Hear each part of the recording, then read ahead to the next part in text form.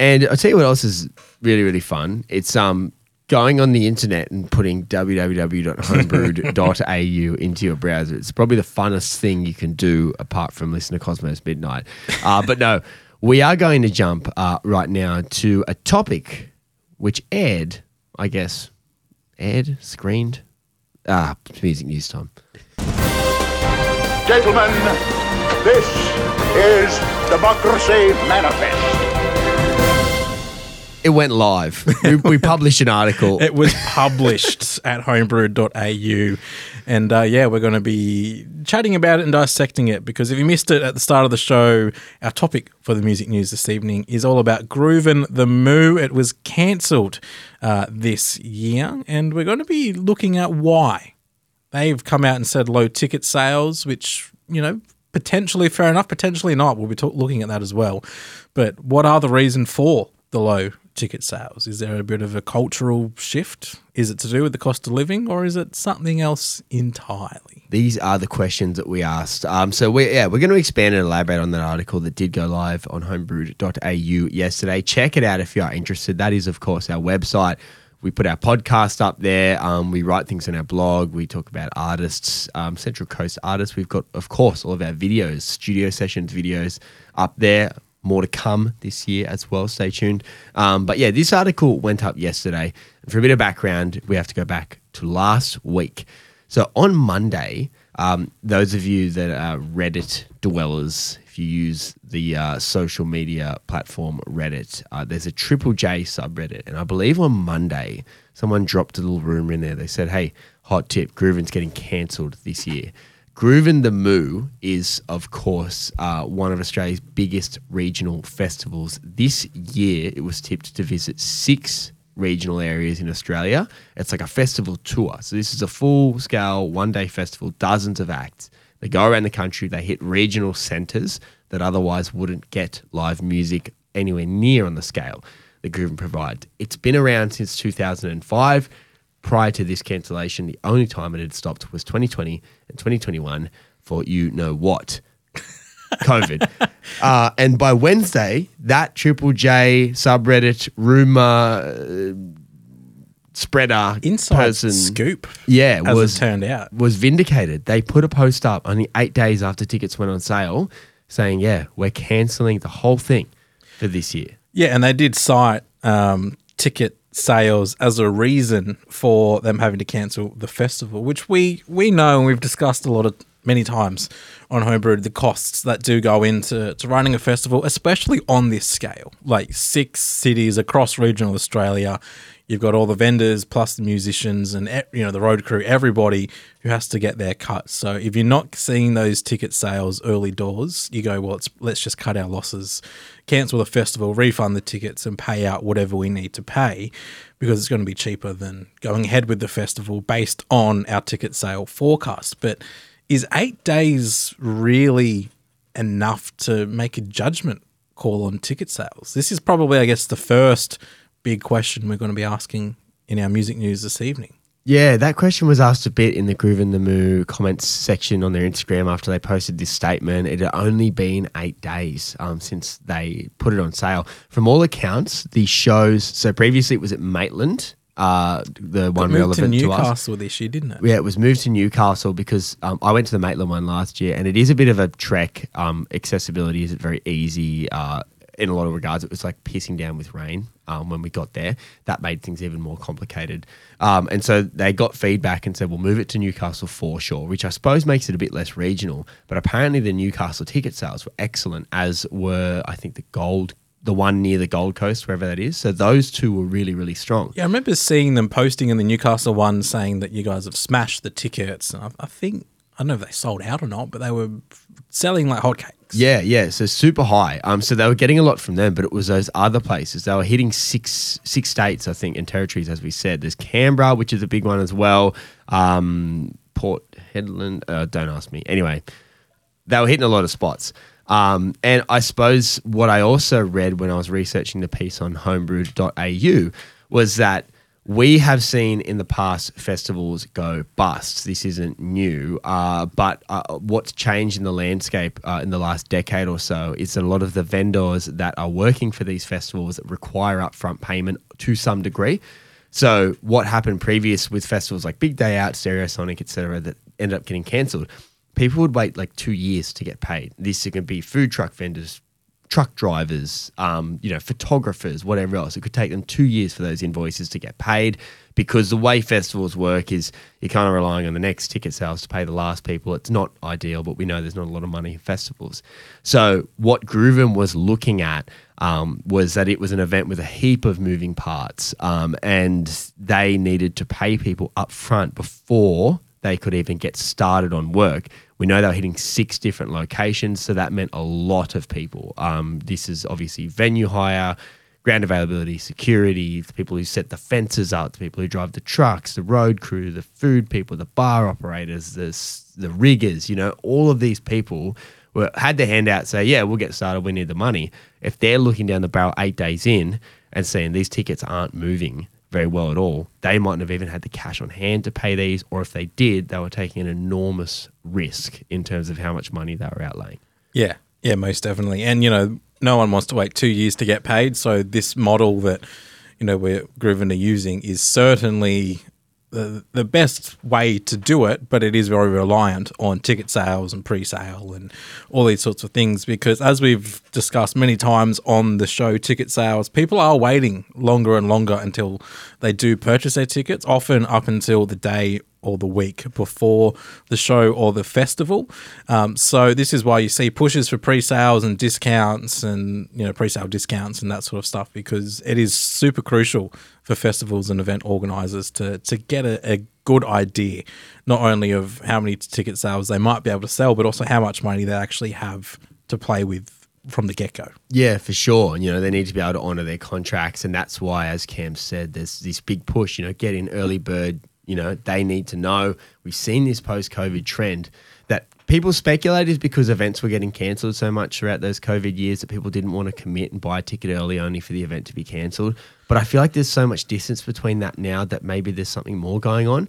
I don't know what it is. Maybe it's just a lasting psychological effect of how we approach these things. Maybe it's money. They don't want to spend it until the last minute. I think money does have a big impact on that, because if you're, I have to outlay money for a festival in 2 months' time, well, I don't know what sort of money I'll be needing in 2 months' time. So I'll wait another 2 months until the festival's, in the week of, and then I can look at my bank balance and go, okay, yeah, I can afford to go to this music festival, plus, food and drink and potential accommodation as well. So it adds up to a lot more than just the ticket, especially for these festivals. But that, I would say, cost of living does have a big impact on people wanting to wait longer to buy their ticket. And the cost of living is obviously another reason potentially why ticket sales were low, because people, not only are they waiting to see if they can afford to buy it, they just know, no, I can't afford to go this year. For sure. And this is another thing, obviously, with the increase in everything, the festival's costs have gone up as well. So that would have been factoring into their decision making. It's also factored into their ticket pricing. So for those who haven't been to these one-day events in the past, maybe pre-COVID, an event like Groovin, similar one-day festivals like that, they were roughly $110 to go to. Since then, those prices have jumped, obviously, as you would expect, because their costs have jumped. Up to 150 plus, all up to 200 to go to these events. So obviously the financial burden's a lot, as you alluded to, Cam. People are considering that now when they go into these events, okay, I've got to pay for transport there, possibly accommodation as well. I've got to pay for food and drink throughout. We all know how much drinks cost in these places. It's like $14 a beer, $10 of water.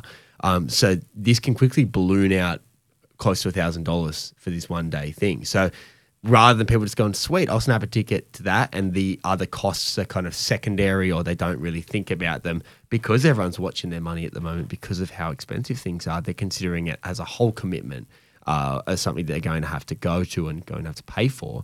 And it becomes a bit more of a daunting prospect when you're staring down the barrel of that pre-sale or early bird or ticket sale. Yeah, and even to take it away from music, how many small businesses have we seen sort of, particularly in the cities, sort of pack up and leave because people can't afford to go down to the little movie theater and see a movie or anything like that anymore because just everything is so expensive. People, as you said, they're watching their money, they're keeping things tight because they have to. But another potential reason for the low ticket sales is actually the model itself. And this is where I think the conversation gets very interesting because it's not a point that I think we've spoken about too much. We've spoken a lot about, ticket buying habits and cost of living, but the actual model of festivals like Groovin The Moo and ones like it we've seen many festivals cancelled in the last 12 months as well. So you've seen, many sort of pointed out that, a lot of boutique festivals, Meredith, Pitch and Blues Fest as well to a degree, they're attacking festivals in a different way. Yeah. Festivals like what you mentioned there have been booming. Sellouts year on year. These kind of smaller in scale events. Even Lost Paradise as well. Lost Paradise is a great at Glenworth example. Valley here on the Central Coast as well because, they're doing more than just music. They are doing more than just music. So there's less punters actually. They have less tickets available going. So they have a smaller scale event, which I think can often work in an event's favour because things are easier. You're not in a sea of 20,000 people trying to navigate wait and toilet lines, all of those things. Also, the festival ground ends up a little bit smaller, which makes it a bit cozier. You know where everything is. It's easier to get around. But what you are noticing with events like Meredith, so Meredith, for example, is a balloted festival. You have to go into a ticket ballot. It sells out so much every year. There's so much interest that you just register for a ballot and then you get the right to purchase tickets. You have to win that. So you might enter the ballot and they're like, sorry, we did a random draw. There's too many people. You don't even get the right to try and purchase tickets. So that's how it goes. A bit like trying to get Taylor Swift tickets. Exactly like Taylor Swift. And Pitch, which I'll be going to, it's in Victoria, I'll be going to next month in March. And I went to it last year as well, is similar, though they then just open it up to regular sales. I think the ballot thing for them is more to get that early interest. But these festivals have been booming. And when you go to them, they are entire immersive experiences. There is art installation. There are other tents with yoga, like whole other things going on. There's like light installations. The thought and effort that goes into the stage design and the light shows and creating the festival space is unlike what you're seeing at events like Groovin, which are more of the nature of we've got a stage here, we've got a stage there. You've got food trucks, you've got toilets, you've got bars. Go run wild. These other festivals that we're referring to here, the boutique ones, they are considering the whole experience as an expression of art and an experience for the punter. So when you're looking at your wallet going, what can I afford? And you've been to one of these or you've heard about one of these boutique festivals, you're going to go with this model over the other. And last year I went to Pitch in Victoria and then I came back and I went to Groovin The Moo in Maitland. And after going to Pitch, I had a great time at Groovin. The music was great.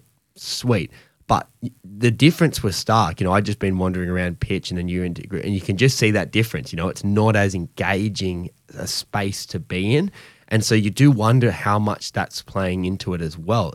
Is the model changing? Is what people want changing? And is this kind of a demand-driven thing? The demand's dropping for these types of events, or they need to revolutionize in order to keep up.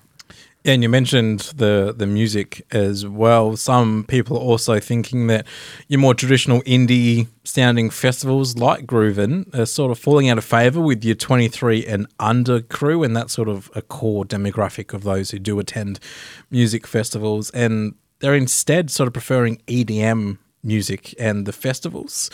And, perhaps Groovin The Moo are just sort of aging out of your core festival age groups. Yeah, that's another consideration is the type of music. So, as you said, Groovin's always been the one that it's been that kind of, typical indie Australian sound festival that you'll hear around the place.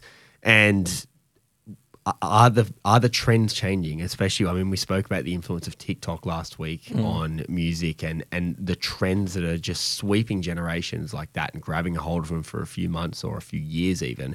Now the shift, and we've seen like EDM festivals specifically that go on in Sydney and cities and metro areas as well. They're booming as well. They don't have any shortage of people rocking up to them. So maybe the style of music is not appealing as much to that core demographic. With Groovin The Moo, it was an all ages event. And for someone like me, I went to my first festival, which was Groovin The Moo in Maitland when I would have been like 15 or so, or 16, I think. So it's that first entry to a festival. It's that first experience. It's kind of had that really place in Australian festival space where it's like, this is the first experience for a lot of people of what this environment looks like. And perhaps that demographic from 16 all the way up to 23, they're not really engaging with that music as much as they once were too. Yeah, and maybe it's also, not just maybe the style of music, indie as opposed to your more EDM festivals, but perhaps it's also people look at your headliners at a lot of these festivals and go, I've already seen them. I don't need to spend 150 plus tickets to go and see them again because I went to a music festival 6 months ago and they were also headlining. Like perhaps it's a matter of these festivals trying to be a little bit more creative with some of the acts that still fit the indie sound, but who they're actually looking to put on the bill. And maybe a drop of international acts have also played a part in that. Obviously, we're not going to advocate too heavy for that here on Homebrewed because we're all about new and emerging Shut the gate. Australian music. But perhaps it has had an impact on ticket sales because you can't have your Arctic Monkeys and your bigger sort of overseas acts coming over to headline your shows. So we are seeing a lot more of the same Australian bands headlining, and maybe it's just getting a little bit, I've already seen them, so I don't need to spend my money on seeing them again at another festival. Yeah, I've definitely had this experience looking at some lineups, and it's not like, it's hard to know what to think about this because you do see the same bands playing these festivals year after year or different festivals and it kind of looking very similar in terms of the makeup of the lineup. And I suppose if we go back to the boutique festivals, they are very specific with the type of artists that they want. And Laneway, to an extent, has always been like this too, where they go for a very specific type of artist. It doesn't mean the same genre, but a type of artist. And that's what's there, and it's different every year. So that could have played a role too. But maybe the Australian festival's ability to actually pull these big international headliner acts isn't what it once was. Maybe they're getting more money elsewhere. Maybe the cost of getting an artist over to Australia and the bill that they're demanding to play at these festivals is too great for them to be able to feasibly do it. There's so many different elements going on here that could be contributing to it. But I suppose... Yeah, well, we've spoken about in previous music news towards the end of last year about the royalty splits for international acts touring over in Australia. And when we spoke to Adam Spencer, I think it was back in like 2021, it was a few years ago that we spoke to him. He was saying, 'cause obviously for those unfamiliar, he used to present Breakfast on Triple J with Will Anderson. And he was saying that Aussie festivals, international acts loved it because they were coming over in our summer. They were escaping their winter. It was a bit of a holiday for them. And I'm also reading Dave Grohl's book at the moment, and he talks about coming to Big Day Out in, I think it was 2005, potentially, was sort of their first tour over here with the Foo Fighters. And he also says Australia is his favourite place to tour. So as a nation, we certainly have that appeal, for what we can offer culturally and with our landscape and just the natural beauty of our... And because Cam and I are here. And of course. But, perhaps there is, just something missing with these festivals that we're not attracting them, or maybe they have had a sort of conservative push to have more Australian musicians on the bill because that's what happened during COVID and they were applauded for it by us as well. So I don't know. It could be a factor. Yeah, it's tough. And I suppose, you can tie this into so much that we've spoken about in recent weeks. We were talking the other day as well in the music news about Triple J and what's going on there and the fact that there is this Triple J sound and there's nothing wrong with the Triple J sound, but it's one sound. And we need more sounds represented in the Australian music scene, but there's not the places to do it because we're not seeing that buy-in and the contribution from commercial radio, from other sectors which could be championing Australian music of all forms. And so maybe people are not as attracted to this, Triple J, in inverted commas, sound that is at Groovin The Moo, that is at Falls Festival, which we also saw cancelled towards the end of last year. So in those two festivals, that's two mainstays of the Australian festival scene that have been around for the last 20-odd years that have shut up shop over the last 12 months. No guarantees they'll return. They say they want to, but we know history tells us this might not be the case.